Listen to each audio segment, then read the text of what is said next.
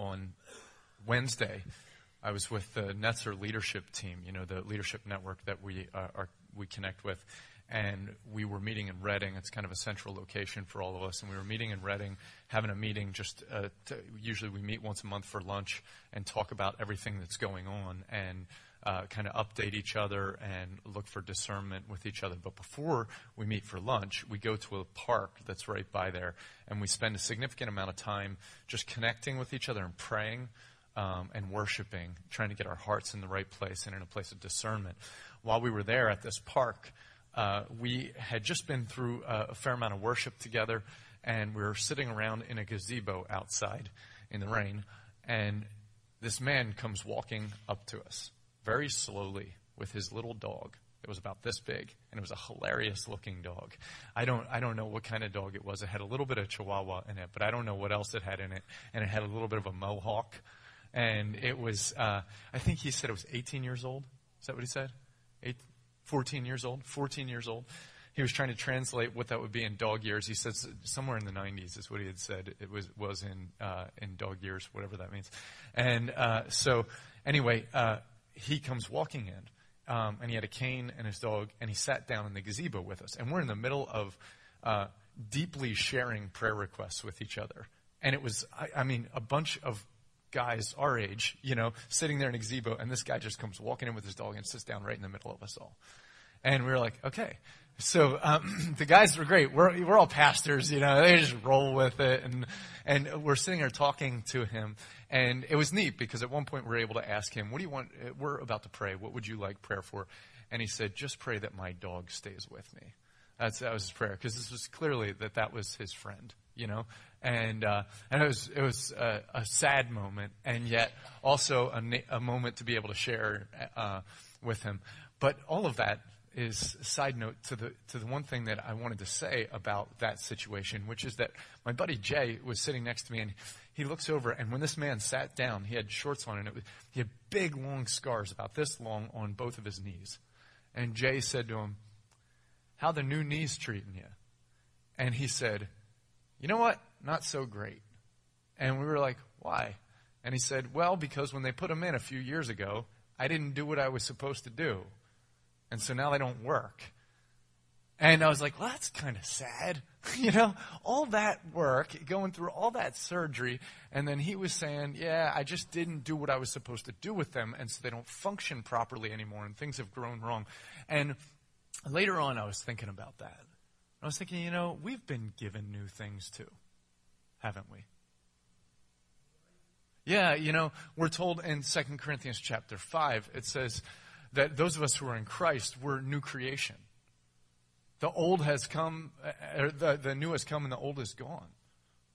And that's what we're told in 2 Corinthians 5:17. We've been given a new life. We've been made new.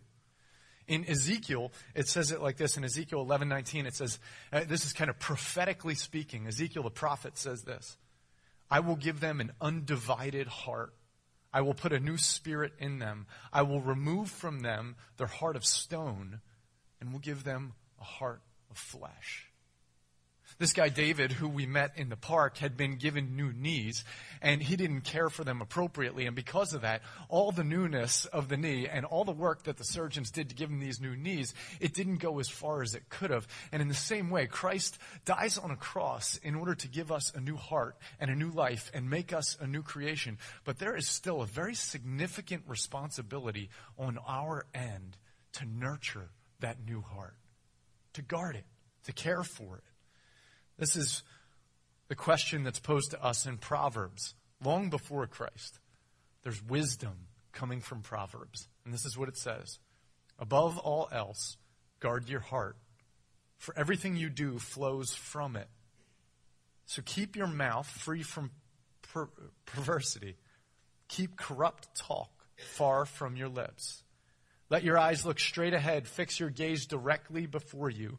Give careful thought to the paths for your feet, and be steadfast in all your ways. Do not turn to the right or to the left. Keep your foot from evil." Above all else, guard your hearts. Philippians 4:7 says that the peace of Christ will guard your hearts and your minds in Christ Jesus. Guarding our hearts isn't quite like guarding our new knees and taking care of new knees. It's a little bit different, isn't it? I mean, with the new knees, you have to exercise it, and we do have to exercise our heart. But it's much more than just exercising it and not letting them get hit. Guarding our hearts really has to do with relationship. Our relationship with Jesus Christ. The reason that our hearts have been made new, the reason we're given a heart of flesh instead of a heart of stone, is so that we can relate to Christ. We've been washed clean, we've been made pure for one purpose, so that we can engage the living God the way we were meant to. And out of that, we can reveal the glory of God as he flows through us in those fruits of the Spirit that we spent the last 10 weeks talking about.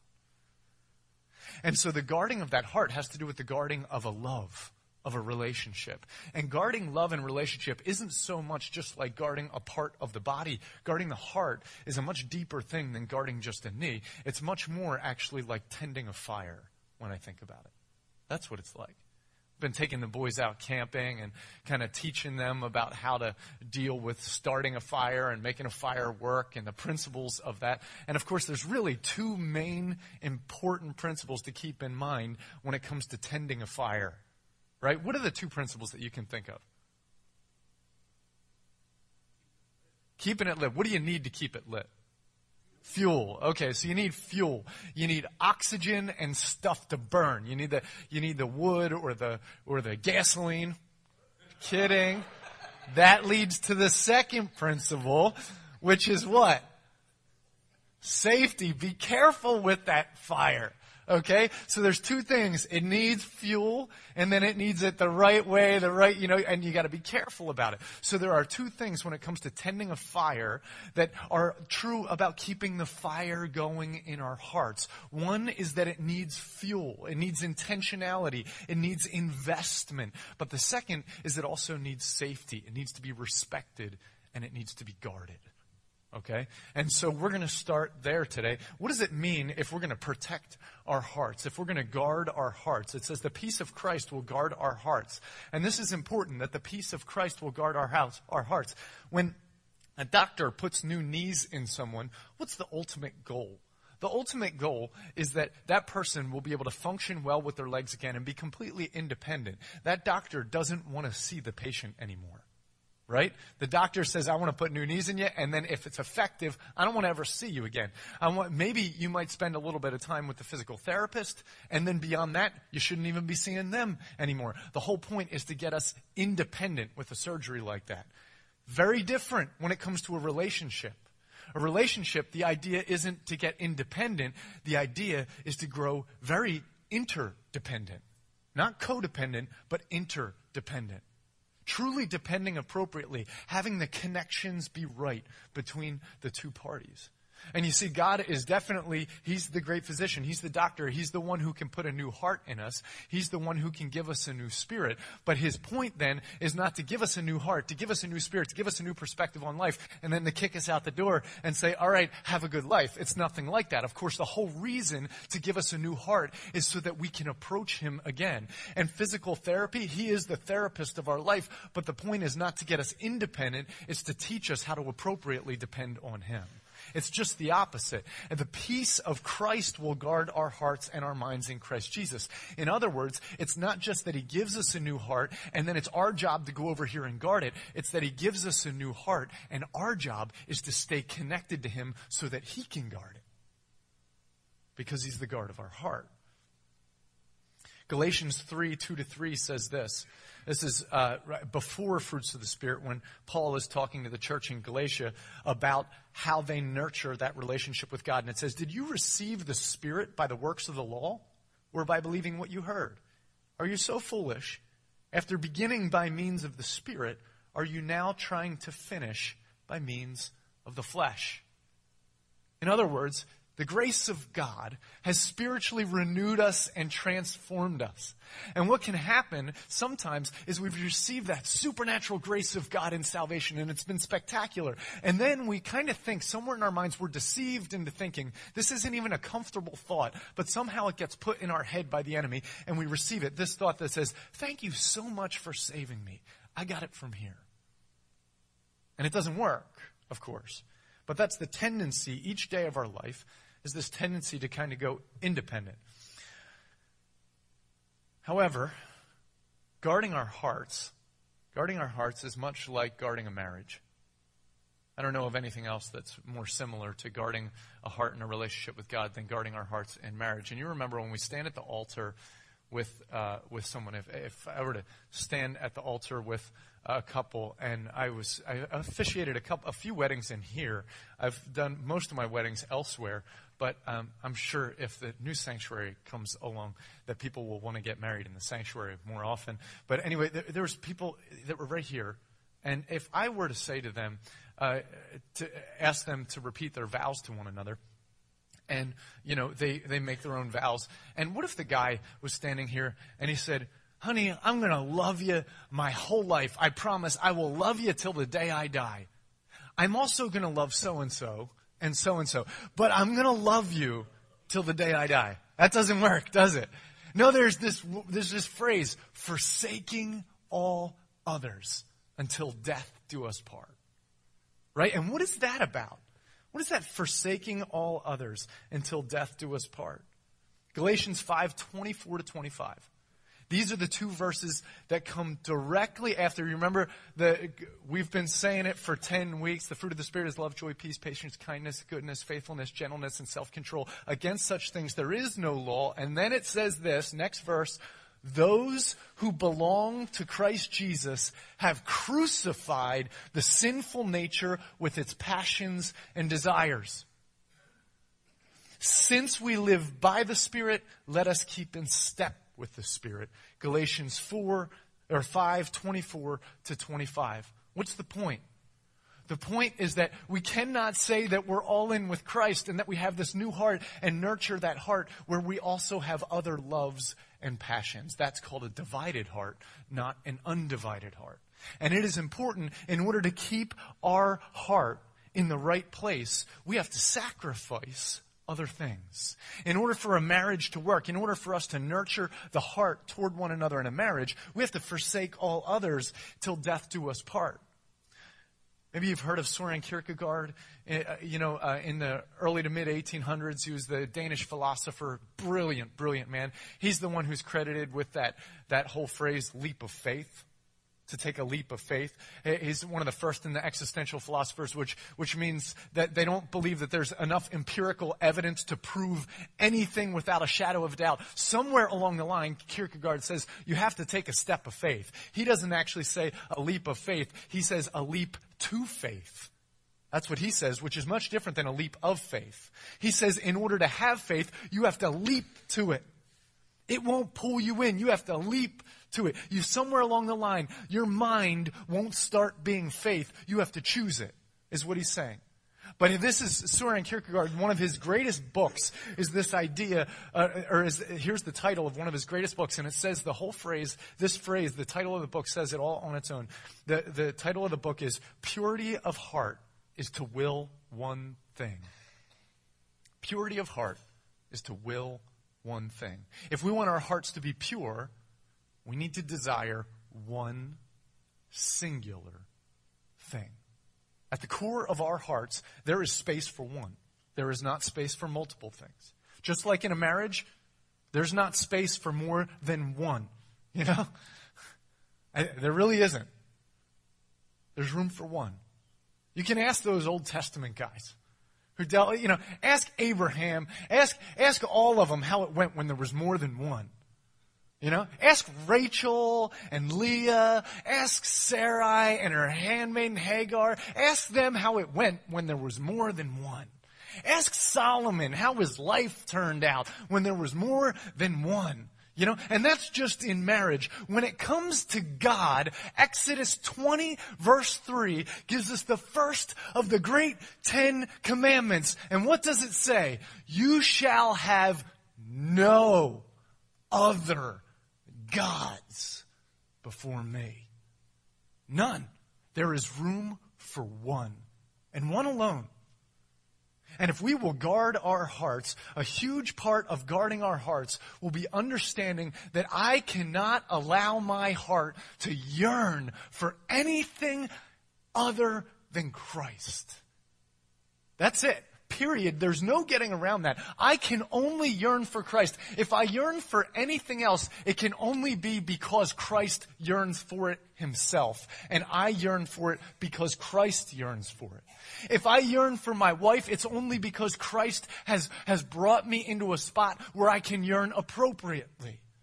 See, everything goes through the filter of Christ. Once I'm married, there's never a time when I'm not married. I'm one with my wife, so I should never be making decisions that are independent of her anymore. But much deeper than that, when I've come to commit my life to Christ, I have been crucified with Christ, and I no longer live. The life I now live, I live by faith in the Son of God, which means I trust him. He is the only one at the core of my heart. He is the pure, only desire. Soren Kierkegaard said it. And he said it well. He summarized so many of those scriptures. Purity of heart is to desire one thing. This is why Proverbs 3, 5, and 6 says, trust in the Lord with how much of your heart? Trust in the Lord with all your heart, and lean not on your own, but in all your ways acknowledge him, and he will make your path straight. I don't know about you, but I don't like when my life is doing this thing, and it's bouncing back and forth, and it's not making progress. Instead, it's doing this. I want my path to be straight and making good progress. We're on a journey with the Lord, and I want it to move forward. I want it to go straight. But one of the things that crushes me in my own personal walk with the Lord, I don't know about you, but crushes me is when my heart is divided, and I want more than just God. And I find I'm following God, but then there's this other pull in my heart, and it takes me over here, and my path is crooked because instead of acknowledging him in all of my ways, instead of trusting him with all of my heart, I'm trusting him with some of it, and it's divided, which is why there's this deep need for me to trust him in every part of my life, every part of it, every single part.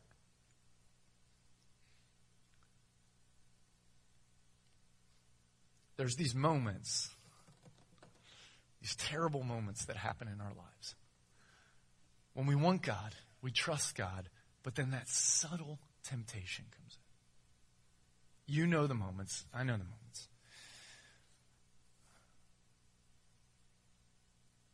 But there's this thing. I was just talking through this with someone.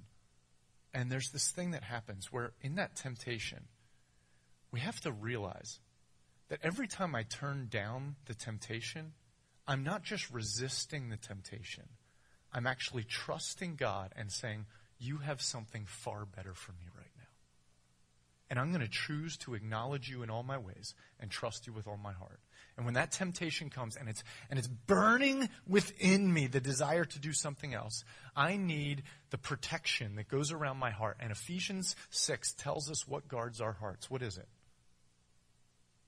In the armor of God, there's something that goes over my heart. The breastplate of righteousness. Righteousness. Listen to how Philippians 4:8-9. Remember, in Philippians 4:7 says the peace of Christ will guard your hearts and minds in Christ Jesus. Remember, that's what we read at the beginning. The next two verses say this. So finally, brothers and sisters, whatever is true, whatever is noble, whatever is right, whatever is pure, whatever is lovely, whatever is admirable, if anything is excellent or praiseworthy, think about such things. Whatever you have learned or received or heard from me or seen in me, put into practice. Now listen to this last phrase. And the God of peace will be with you. What was it that was going to guard my hearts and my mind in Christ Jesus? The peace of Christ will guard my heart and mind in Christ Jesus. And then he goes on to tell us, focus on the pure, focus on the lovely, focus on the good. And when you do, the God of peace will be with you. I will be acknowledging him in all my ways. I'll be focusing on the pure, the lovely, the good. And when I do, Christ will be with me, and the God of peace will guard my heart and my mind in Christ Jesus. There's this partnership where I stand in front of Christ and I realize, you've given me the new heart, Jesus. You've given it to me. You've given me the new spirit. You can make me love all the right things. You can change my focus. But if we're going to stay in the right spot, this is a covenant between God and I. And my covenant with him is this, that you will be my first and only true love. that I will focus my heart on you, that you are everything to me. And I will acknowledge you in all my ways, and I won't lean on my own understanding. Instead, I will trust you with all my heart. And when I do, he will guard my heart, and he will guard my mind in Christ Jesus, and it will be full of peace. Well, that has to do with safety. All of that has to do with safety. Tending fire, you got to be safe. You got to be careful, because if you mess with the wrong thing, you're in trouble. Strange fire will burn you. You know? Psalm 86 says it like this. It says, teach me your way, Lord, that I may rely on your faithfulness. Give me an undivided heart, that I may fear your name. I will praise you, Lord my God, with all my heart. I will glorify your name forever. You know what happens when our hearts are divided? When we didn't guard against the strange fire and we didn't have safety and we start to look elsewhere. You know, when our hearts get divided, what happens? There's about 3 things that happens. First of all, people who have divided hearts tend not to stick around. You know? If our hearts are divided, that whole bouncing back and forth thing happens. You can't count on someone who has a divided heart because they tend not to stick around. Secondly, people with divided hearts tend to not invest as deeply as they should. Because when things aren't working here, over here. Things aren't working here, over here. Right? And we just bounce. We just bounce back and forth and around. And we don't stick with something and say, I've forsaken all others, so somehow I got to make this marriage work because I've already forsaken all the other options. So I'd like to say this is just 100% pure, I'm in love with you, but part of the deal is I made a commitment to say this is the only one. So if I don't like it, I got to figure it out. And that's what happens if we have covenanted our lives. If we have been crucified with Christ, we say there is no other option for my happiness, for my peace, for my joy. I have to find it in Christ. The third thing that happens if we have a divided heart is we get confused. We just get confused.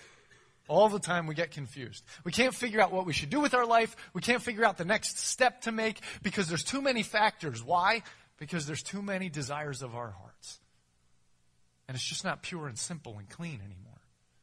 I watch this happen all the time, and honestly, I struggle with it myself all the time. But I watch it in marriage. I watch it in almost every counseling session that we have is about this thought. It's about the divided heart. It's about the fact that we say we want this, and we're wondering why it's not working, but underneath, we also really want this, and we haven't sacrificed this. Oftentimes, it's not just a lack of wisdom that keeps us from getting somewhere in a relationship. It's the lack of will.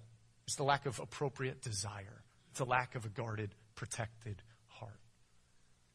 We've got to be careful about what fire we play with. Strange fire will always burn us. That's the first part of protecting our hearts is safety. The second part has to do with intentionality. Fuel. It needs fuel. If all we ever do is be careful about what comes into the heart, well, then it's going to look like that thing. You know? Instead of a breastplate of righteousness that's over top of beating flesh, instead, it's just a heart made of steel or stone.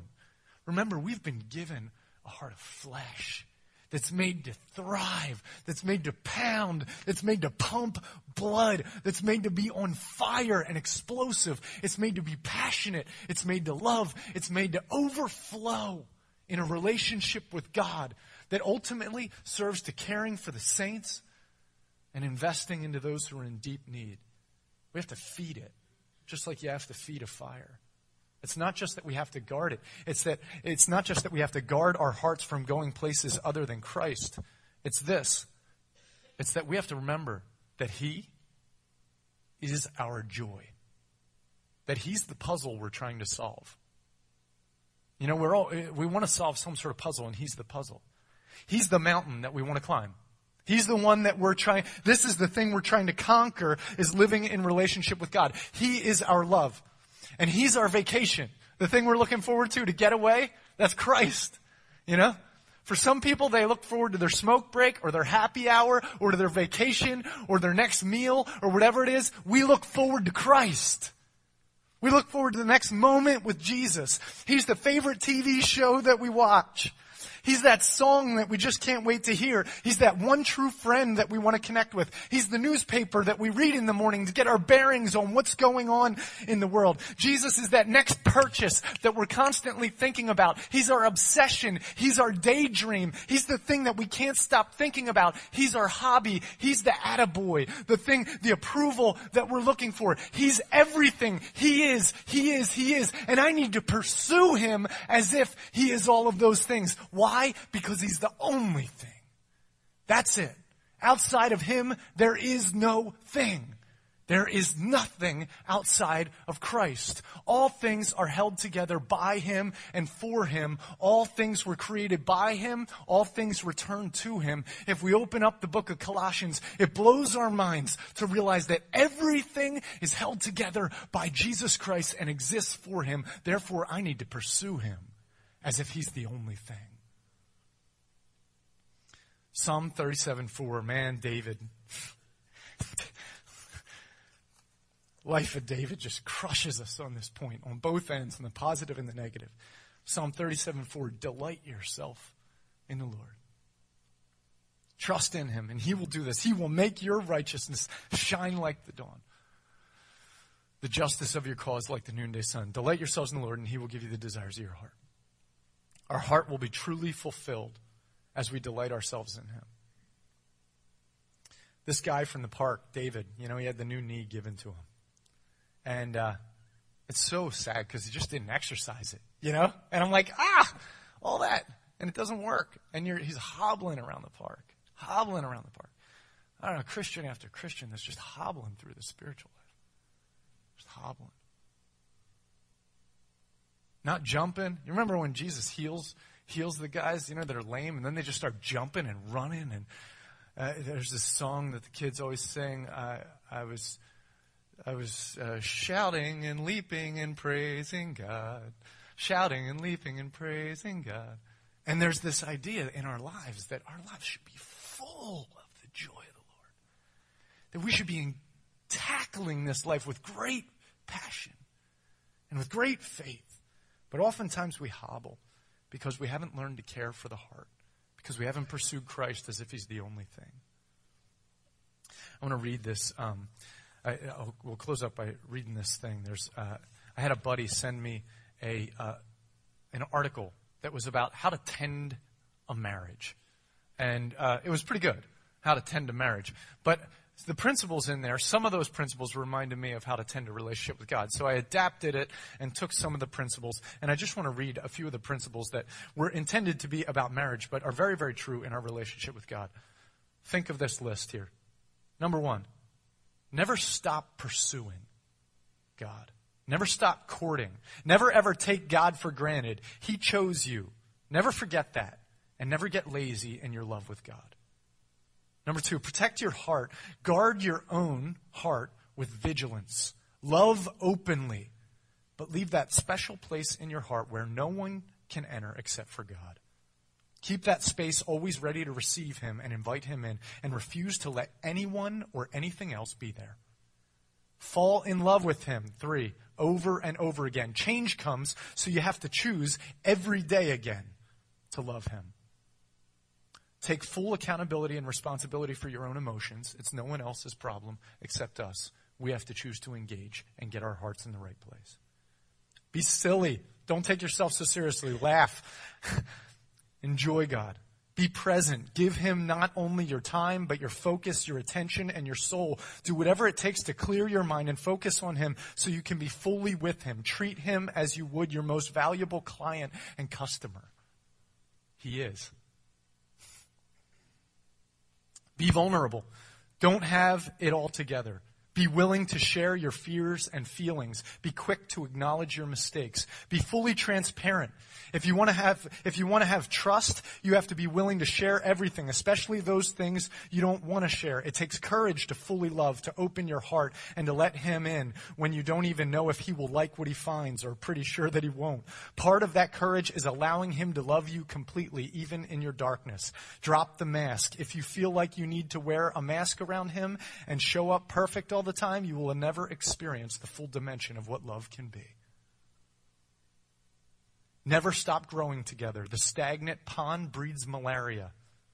The flowing stream is always fresh and cool. Atrophy is the natural process when you stop working a muscle, just as it is if you stop working on your relationship. Find goals and work toward them. Exercise that heart. Don't worry about money. It's a game. Play it with God. Last one. Always choose love. In the end, this is the only advice you really need. If this is the guiding principle through which all your choices are governed, there is nothing that will threaten happiness of your relationship with God. Love will always endure. The journey with God isn't about happily ever after at first. It's about work and a commitment to grow together and a willingness to continually invest in creating something that does endure for all of eternity.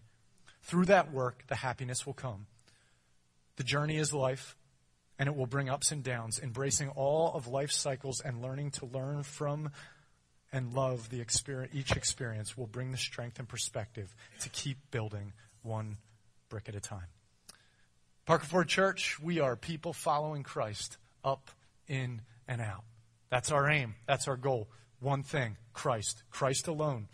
Christ before me, Christ behind me. Christ beneath me, Christ above me, Christ within me, transforming me. I look for Christ. I look for him directly up in that relationship. I look for him in as we work on this community together. We look for him out as we go out and serve. Perhaps some of us have lost some of that perspective at times, kind of like David did. You remember when the kings went off to war and he was supposed to be going out and he didn't, and he stayed home and he encountered Bathsheba and his heart was divided. And when that heart got divided, terrible things started to happen. Strange fire burnt him, and it burnt many others too. But do you remember what he says? How he ends it all? After all the pain, create in me a pure heart, O God, and renew a steadfast spirit within me. What's tempting you today? What's tempting me today? To have a divided heart. Let's ask God to purify it, to cleanse it, to come to the altar with God and say, I want you. I don't want that. I don't need that. If you want to give me that thing, that's fine. If you don't want to give it to me, that's fine. I want you. That's it. Just you. You're worth it. Amen? Let's pray.